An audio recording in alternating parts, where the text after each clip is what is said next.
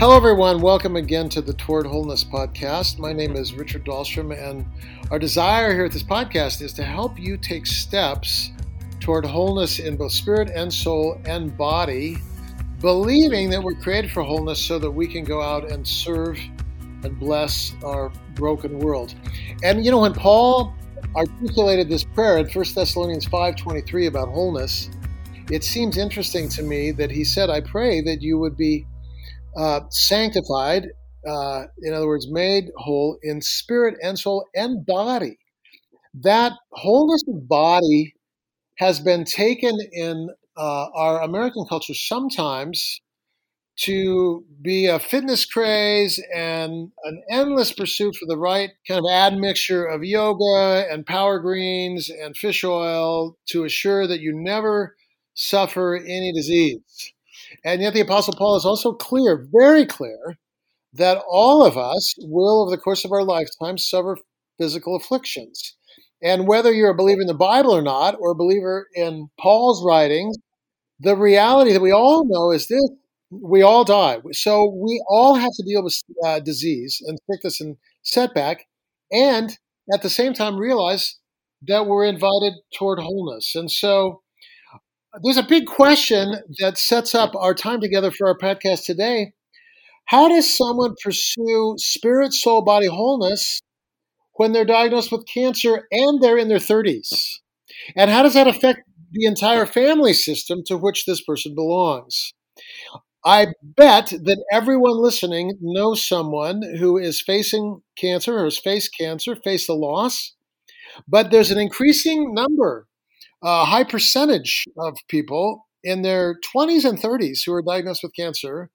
And so I think today's podcast is incredibly relevant because I'm privileged to introduce to you some very good friends of mine, Tim and Alicia Nygaard. Tim is 38. His wife, Alicia, is 37. I've known Tim for 20 years, since Tim was in high school, watched him play tennis with my son on the tennis team at the high school that our kids attended and Tim attended. Tim's been married over 10 years. And I want to welcome you guys. Thank you for being here. And let's begin by telling everyone that you're not only a married couple for 10 years, but that you have children as well. And so maybe introduce those children to us. And Tim is with his wife, Alicia, today on the podcast.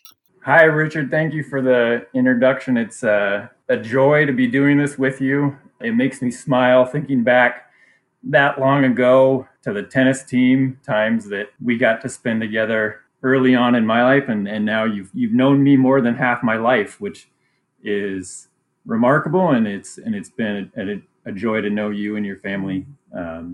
Alicia's here with me, and she'll share a little bit about our kids. Super. Thank you. Thank you so much, Richard. It is great to be here, and we feel honored to share our story. So our three children, Bo is our oldest, and he is 7.5. He'll be 8 in August. He is all of our children. We call them spirited. They are energetic and outgoing and curious, and it is never a dull moment around here. So Bo, let's see, he loves science and math and soccer. Griffin is our middle child. He is 5.5, and he'll be 6 this summer. Same, very curious, very energetic, and let's see, both boys share a love of Pokemon and Minecraft. And then Elle is our youngest. She's our daughter that just turned 3. She is a Spitfire and a really, really good mix of sweet and spicy. We feel really blessed to have our 3 kids. You're going to say Bo is a fan, becoming a fan of podcasts. And so when he learned that we were going to get to be on a podcast, he was very excited and wanted to make sure that we said hello from Bo to all of the people that download and listen to this so that he could share his excitement with all of you as well. Well, and I will say to Bo, thanks for sharing your parents with me for this time so that they can share a little bit of your family story with people, because your family story is unusual but powerful and significant. And so what I'd like to do for our listeners is let you know, as listeners, we're going to walk through a little bit their journey of discovering cancer and then treatment. But I'm going to just ask some questions along the way because it's more than just a clinical treatment. It affects everything: family systems, spiritual life, prayer life, view of God. Everything is affected. So let's just start off, and either one of you feel free to answer, but talk about your discovery that you had cancer and what it was like learning about that diagnosis. Walk us back to that initial period of time. Certainly. I was diagnosed on February 28th of 2020. The day before, I had been experiencing some pain in the right side of my abdomen and went to work. It didn't really subside. And that night, before we went to bed, I told Alicia, if this pain is still there tomorrow, I'm going to go in and get checked out. I'll go to urgent care or something and see what's going on. In the middle of the night, our daughter, Elle, who was 1 at the time, woke up, and I went into her room to rub her back. And as I was standing there next to her crib, the pain in my side became so intense that it actually caused me to faint. I got the tunnel vision, my ears were ringing, and I fell to the ground. Alicia heard this, came in, called 911, and we had the fire trucks out to our house around midnight, 1 a.m. They came in, checked me out. All my vitals were fine. The pain had subsided a bit. I came back to and remembered everything. I knew what happened. I knew where I was. They told me that I needed to go in to the emergency room because a pain like this, shouldn't be ignored, and I need to go get checked out. So we live a few miles from Northwest Hospital. Alicia's brother and sister-in-law came over, watched our kids, and we went to the ER, went in for a CT scan.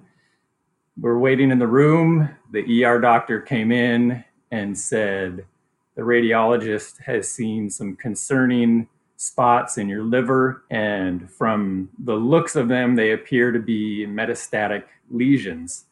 And what that means is they spread from somewhere else. So they didn't necessarily originate in my liver. There's a source of the cancer somewhere else in my body. And so I went back up for more scans of my chest and my pelvis, and nothing was seen on those scans to indicate where the source tumor, the primary tumor, was in my body, which led the doctor to believe it was most likely in my colon.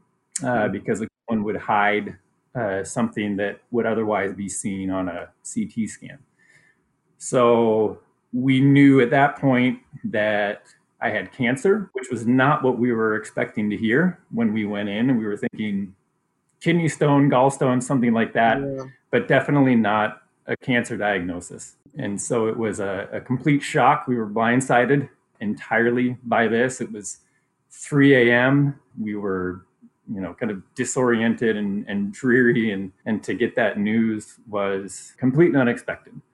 And so that was the story of the diagnosis and learning about a new reality that we were facing of cancer. So this happens frequently to people my age. I mean, I'm in my 60s, right? And I hear stories. It's not uncommon at all. It's even kind of on our radar. When we get our Medicare card in the mail, we go, oh yeah, this is a reality as well. At least a much bigger risk now. But when you're in your 30s and this happens, you're in this is the prime of life. Small children, major, this is your career time. You're building your life together. Alicia, what's it like hearing that as the mom and thinking about all the implications? What happened to you as you heard that?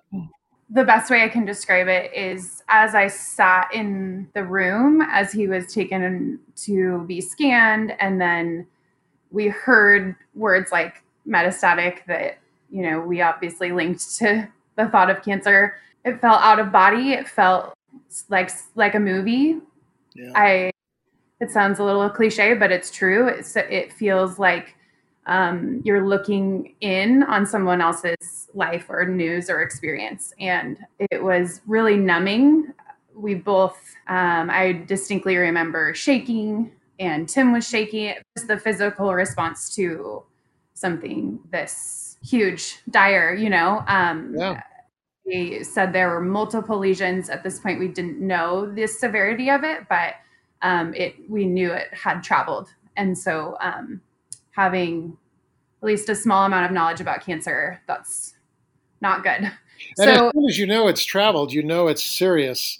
You may not know a number yet, like stage right. whatever, but you know it's serious. Yeah. I remember walking out of the room after we had actually made an appointment with oncology for later that day and seeing a couple in the parking lot that was elderly, and it changed my lens. My lens was changed. I distinctly remember thinking that I want that to be me and Tim someday. Wow.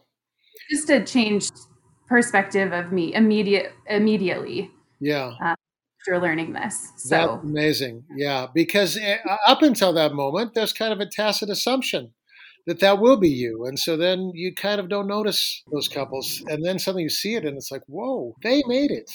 So interesting. I alluded to it earlier, but Tim, you played tennis.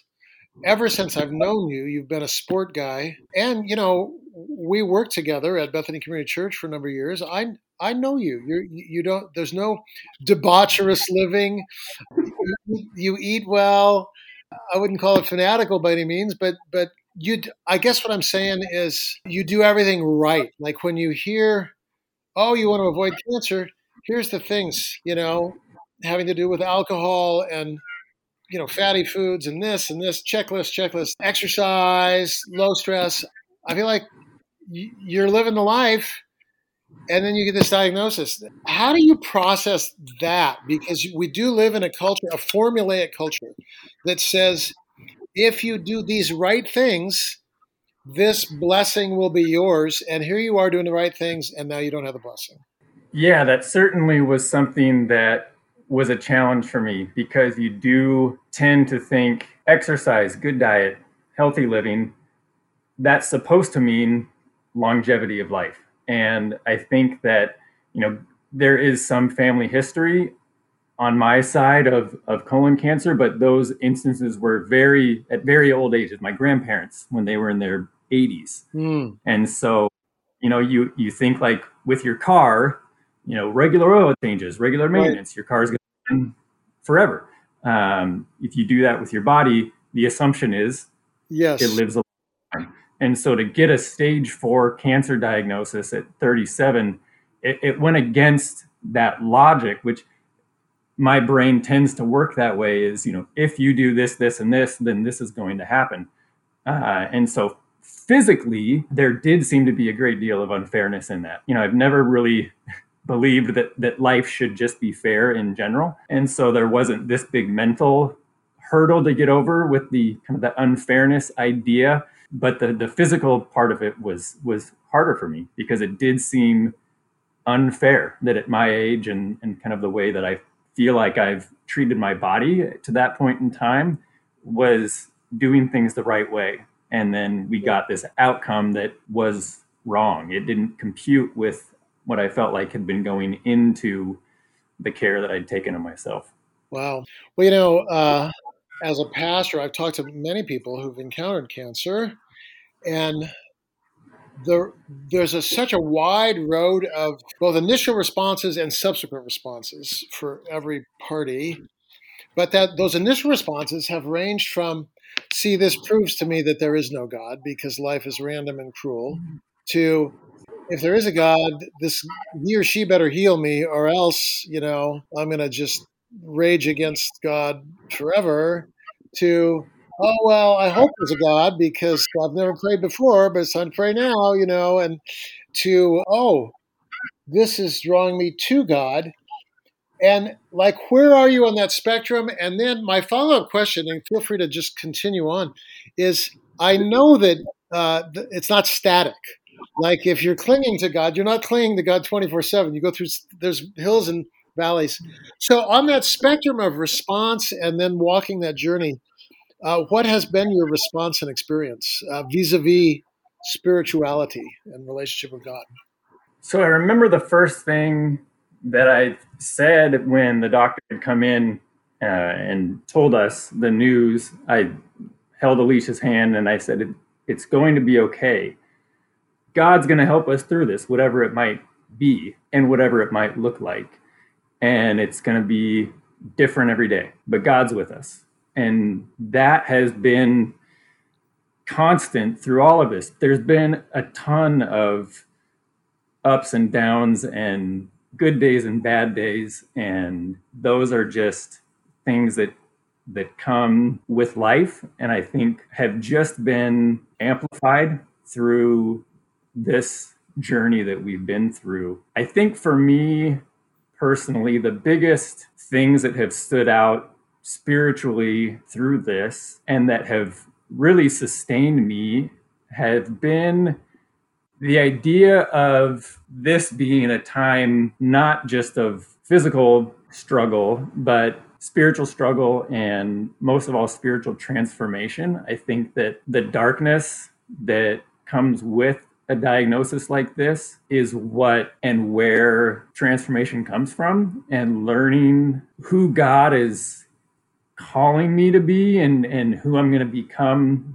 through this. And I think that without embracing and accepting that darkness and that struggle, I wouldn't otherwise know what that transformation is and who that person is going to look like, who God's calling me to be, what the light is going to be on the other side. We've been meeting with the chaplain at SCCA just about once a month through all of this, and she's been fantastic with the idea of that, learning to embrace that darkness. She introduced us to Dark Night of the Soul by St. John of the Cross, and the idea of grappling with darkness and light and allowing there to be space for that darkness, because without it, you don't appreciate the light or you don't realize the light. You know, if you bring light into darkness, all you see is light. And so the idea of, you know, your soul and your heart kind of has two sides. There's space for darkness. And if you try to deny that or suppress it, you're denying yourself wholeheartedness. And so learn from that struggle and learn from that darkness helps you realize that transformation is actually happening and God is at work and he's showing you who he hopes that you'll become and how he will use you to be light through a struggle like this. And so that's been profoundly impactful on me through this. And then the other thing that has really taken on a new meaning and a new sense of realness is the idea of the body of Christ. And we have had a tremendous response from our church community, our friend community, our family, people we don't know who have prayed for me by name every day that have never met me. People from Bethany 20 years ago, Richard, that would, I mean, it would bring you to tears if I shared some of the names of people who have sent cards, text messages, contacted my parents. We're praying for Tim. And it's the body of Christ at work, man. It's an amazing thing and has just lifted us up in a way that we hadn't experienced before and maybe otherwise wouldn't have if it weren't for going through something like this. Two things I want to say before Alicia, I want you to answer, if you would, the same question a little bit. But I hope that everyone listening goes back and listens to that answer again. It brings me to tears, honestly. There's so much that's profound in there about embracing seasons and willing to live with both the darkness and the light. And I say it's profound because I fear that in our culture, we're almost addicted to the light in a sense. Like we don't know what to do with sorrow or valleys. And these places have gifts in them. They're hard, they have gifts in them. And you've articulated that so beautifully. Alicia, meanwhile, in some ways, it may be harder from some of my pastoral conversations to be the one not having cancer. You're holding a lot together and supporting and needing still to be fed yourself and still married and still having your own desires for intimacy and all of that. How has this journey for you? And what have you learned along the way about God and your own soul? Yeah, I think that has not been easy. I'll start with that. I'll acknowledge that for sure. This has been an ongoing conversation between the chaplain and, when Tim and I go into his chemo treatments, we always really desire that time with her because it forces us to look, to acknowledge that darkness when sometimes daily life is so busy that you can be feeling that you don't actually verbalize it or put it into words. And there's a lot of value in that. And I think we leave there feeling like, oh, we got chemo and a therapy session. Know that she's filled us in that way and almost kind of brought us out to have those conversations that do feel really hard too. So I would say that with spirituality in this season, I would say, just like you had said, it's not static. I believe that God really has, I've lived in this season where he really has met me where I'm at. And if I'm having a day where I am immensely filled with fear and just overcome with fear of the future, he's met me there. And it's not I have felt divine grace that whatever I'm feeling, and whatever I need to work through, or whatever conversation I need to have to help me, I have felt a peace and even in the deep struggle and even in the days that were really dark and really hard, I would speak to feeling God's presence in those really hard conversations with our oldest, where he asked questions I never thought as a parent I would have to answer, about the realities of what was going on. And I know many parents in this time are answering that about COVID, right? Sure. These are big things that children have right now. And I'm a teacher, so I hear it as a teacher, but specifically more geared towards Tim and, their own father. It's those were dark conversations for me to be brave through. And I felt I would kind of subconsciously pray in the moment, like, God, give me these words to respond because I don't know what to say to my child. But I felt the presence. And then on the flip side, I think on days when we got great scan results or we saw a lot of forward progress with Tim, he's there in that too, and there in the light and providing that continued peace for us. And we weren't guaranteed that this is the way that Tim's body would respond to treatment. And starting out, that's the most fearful part of this, right? Is you don't know how his body will respond, or Right. how it will. To those initial chemo treatments, that was filled, we were filled with fear on that. And then I think each stage that Tim responded well or had a successful surgery, it just helped immensely to move on to that next portion of treatment. So yeah, it ebbs and flows for sure, but I feel different. I've seen a difference in Tim, spiritually, and yeah, it's been quite the journey. That's really, I really appreciate that. I think the understanding often in evangelical churches has been, you go to church, you hear a sermon, you take notes, changes the way you think a little bit, and then you kind of apply that different thinking to life as if you've gone to a math class and now you know how to figure out how long it takes to get to Spokane or something. But in reality, the Christian life is not like that. The Christian life is like learning to run a marathon or learning to build a house or learning to ski or something. And you cannot learn it in a textbook. It can only be through life. And so for you to see God as provider, to see God as a healer, to see God as a comfort, we don't know God as healer until we're sick. We don't know God as provider until God meets needs, and needs that we didn't even know that we had. So you have blessed all of us through this journey because we see that transformation too. And your understanding of God hasn't just changed, your understanding of God has changed you. And that is one of the great takeaways here. You had alluded, Alicia, to hey, we didn't know how these treatments were going to turn out. We are now, I don't know, 15, 16 months out beyond the initial diagnosis. Where are you guys at now in your journey? As far as the physical journey, things have gone very well. we met with our oncologist, a day after I was diagnosed, and she told us, here's what I would like to do, and here's the plan I have. And really, for the most part, we haven't had to deviate from that plan almost at all. So I had 10 rounds of chemotherapy, really good response to that. I had a major surgery to remove part of my colon. Then it was back to more chemotherapy, then another major surgery to remove 2/3 of my liver. And it's been more chemotherapy since then. And now we are right at the end of the treatment part of this. I likely have one round of chemotherapy left, and then we'll move on to remission and keeping just a really close eye on my body, regular blood work and CT scans and colonoscopies, and making sure that we never get blindsided by this again. We live with the realization that recurrence is possible. Of course, when you go through stage 4 cancer and it was as widespread as it was in my liver, the first scans of my liver looked like Swiss cheese. There was almost more cancer than there was good tissue in my liver, which, going back to the previous question, and I still had complete liver function, no symptoms of that anything was wrong. Wow.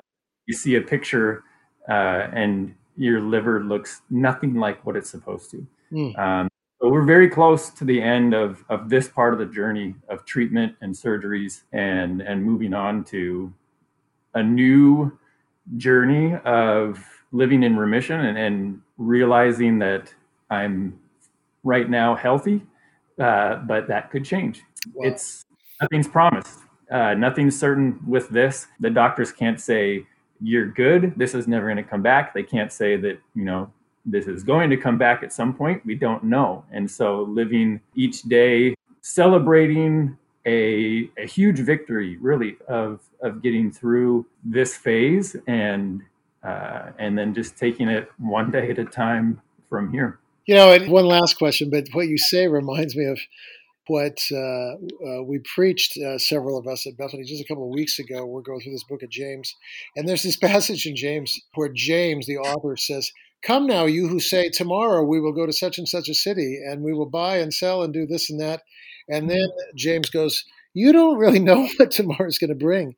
And, we preach it, but I kind of think until you have had a major disruption from your anticipated plan in life, you don't know what that passage in James means. It's just words to you. But you guys have had the disruption, so that now you are literally living day to day in the best possible way and finding some joy in that. And that is a gift that comes out of this, I think. And hopefully we can learn from you, which does bring me to my last question. Paul says in 2 Corinthians that one of the reasons he suffered was so that he could share with others who have suffered, or others who were suffering similarly. And so I'm wondering what you would say to an individual or couple or family similar in your situation who gets diagnosed in the prime of their life with seriously life-threatening disease. What words would you have for them? Wow. I think that I would tell them, as much as you can, take it one day at a time. Live every day to its fullest. And whether that is a bad day and you just need to live that day in a place of darkness, or whatever it might be, or it's a good day, take that day as a blessing and something that, or the only thing that you have that day. Certainly, we've learned that nothing is certain, nothing is promised, and a very, very real lesson of just how little control we have in life, if any. And so that would certainly be the first thing that I would say. I think from a physical standpoint, if you're a young person facing something like that, and it's something that our doctors told me was, use your youth to your advantage. Our oncologist said, you're young, you're healthy, you are equipped to fight something like this, because of the way that you've taken care of your body to this point. Yes, receive this cancer diagnosis, you're dealing with something that logic says you shouldn't have to right now, but you have the capacity within your body to endure chemotherapy, endure surgeries. So use your youth and your physical body as it is now to your advantage. And then something else we learned, and it's something else the oncologist shared, was as silly as it might sound, don't Google anything. And not to say don't ignore the facts of what your reality is. It's not like we pretended I didn't have stage 4 cancer, but my case is unique to me. And because of my age, because of other than the cancer, my overall physical condition was good. I didn't fall into the traditional statistics of colon, right? I'm not a 70-year-old man with a very sketchy health history. Yes, exactly. I don't fit the mold. And so don't look at those things, because that can be a really slippery slope of going to a place that's not healthy, that's not going to bring light or transformation. It's just going to scare you. And so, those are Who knew that the internet could be damaging to one's soul? I mean, that's unbelievable. Yeah, no. Alicia, you have a word. Yeah, and I just think from caretaker perspective, point of view, I think my advice from a caretaker role is to say yes to the help and to the body of Christ, and to utilize. It's something I've gotten really good at, is just saying yes and accept the dinner, accept the meal train, accept the ways that people can show up, because people love to show up and they love to help. And so, and one thing that Tim and I have learned is just the image of God's love for us through our parents and the sacrifices they've gone through this year during the pandemic to show up for us and our siblings and all of our nieces and nephews. Everyone has sacrificed to make sure that we receive the best care that we can, that I have from the kids, for my mental health, and just your own self-care as a provider, like just as a caretaker, right? That therapy, and I have a spiritual guide, and but people in my life really advocating for me to take care of myself as well has kept us going on this. But it's immensely important to say yes to community, and it brings us to tears every time we talk about the ways we've been loved. So that's a really good word. And just in wrapping up, I mean, in 40 minutes, which felt like 10 minutes to me, we've covered grief, hope, healing, trust, living day to day, authenticity, vulnerability, humility of receiving help. And that's this journey. You wouldn't wish it on anyone, but it's a reality in our world. And I think there's a song whose title I can't remember, but one of the phrases is that God takes angry things, ugly things, and makes them kind. Wow. That's, to me, a summary of your journey. Good things have happened in spite of, and it shows how God can use things to make this world beautiful. I want to thank you guys for your time and investment. I know that you're available and willing to, people, want to talk to somebody directly. You've already expressed an interest and availability. You can contact them through contacting the Spirit Soul Body website, and we'd be happy to point you in Tim and Alicia's direction. Thanks everyone for listening, and we look forward to being together next time on the Toward Wholeness podcast. See you then.